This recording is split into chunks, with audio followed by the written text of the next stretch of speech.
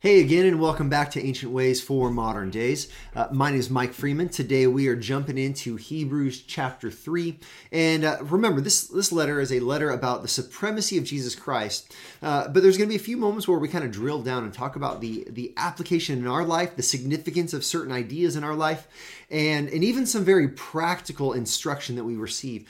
And this passage that I want to look at today is one of those very instructional, very helpful passages that we take a moment and we think through, and we allow this warning to kind of like hit us just as deeply into our soul as we can.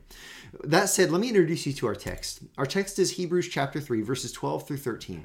And this is the text. It says, "Take care, brothers, lest there be in any of you an evil, unbelieving heart, leading you to fall away from the living God. But exhort one another every day, as long as it is called today, that none of you may be hardened by the deceitfulness of sin." Now there's some instructions here, and there's a contrast. There's actually a remedy with for the problem that exists in this text. And so the text begins and tells us to take care, be careful. It says, "Lest there be in any of you." Now, this is speaking to a church. It's potential that Hebrews was, in fact, a sermon to be read. And so you can imagine someone reading this to a congregation of believers, a congregation of church people, and speaking to them saying, is there anyone here that has this evil, unbelieving heart? And this evil, unbelieving heart, it will lead you to fall away from the living God.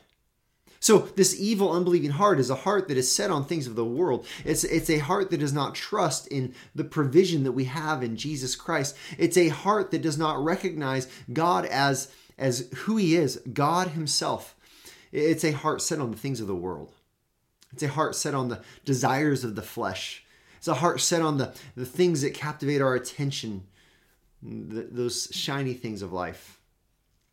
But the contrast then, it says, "But instead, exhort one another every day." So instead of having this evil, unbelieving heart, what we do is we exhort, we strongly encourage each other toward the right things. Exhort one another every day, as long as it is called today, that none of you be hardened by the deceitfulness of sin. See, the picture this paints is that there is a daily struggle that exists in every one of our lives. And this daily struggle is sin deceiving us. And as sin deceives us, it hardens our heart, which leads us to have this evil, unbelieving heart. This is a picture of this water dripping slowly on a rock, little by little making an impact. We live in a world, we live in a culture where we are constantly being inundated with messaging that is glorifying sin, that is praising evil action, that is exalting things that are wicked, and that is designed to lure us away from God little by little. It's like we live and we're surrounded constantly by the deceptiveness of sin.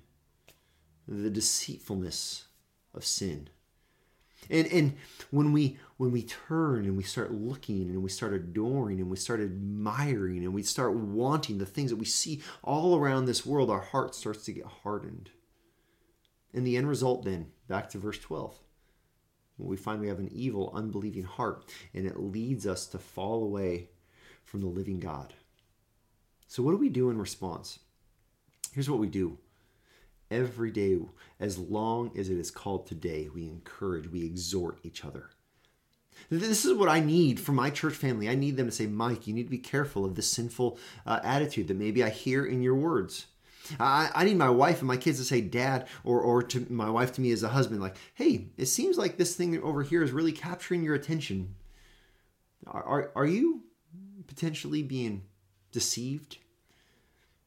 I need my elders, I need my church family to be constantly examining my life, not in a mean-spirited or critical way, but just observing my practices, my habits, and the way I spend my time, and the way I spend my money, and just seeing who I am and saying, "Hey, Mike, this seems right here. You might be a little bit deceived."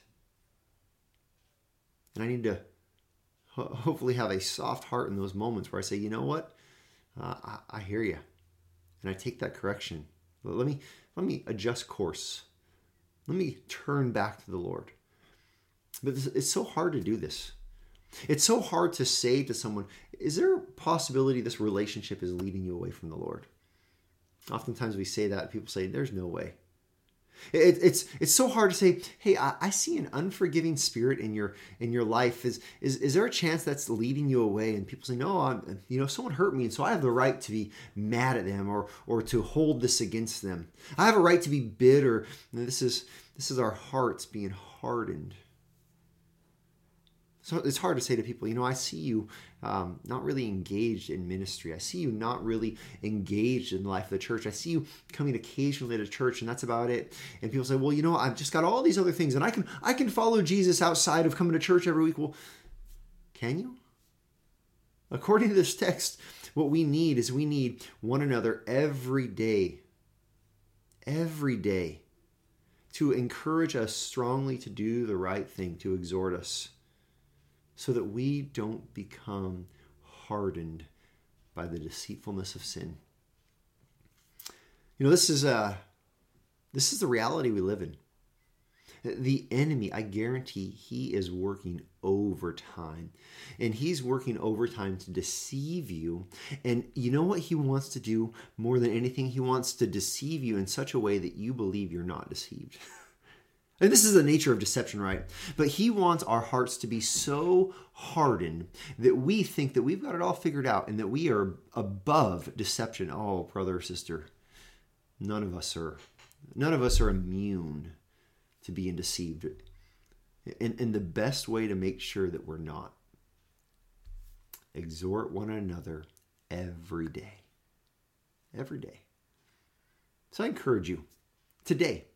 I encourage you maybe to spend some time, call up a brother or sister in the Lord, or maybe go get a cup of coffee with them, or have a meal, or talk to your husband, or talk to your wife, or talk to your kids or your parents, and encourage them. Just look at them and say, hey, I want to encourage you. Keep following the Lord. I want to encourage you to consider the things in your life that might be pulling you away. Maybe you see something in someone's life. Maybe just ask them, say, I see this in your life and I'm concerned.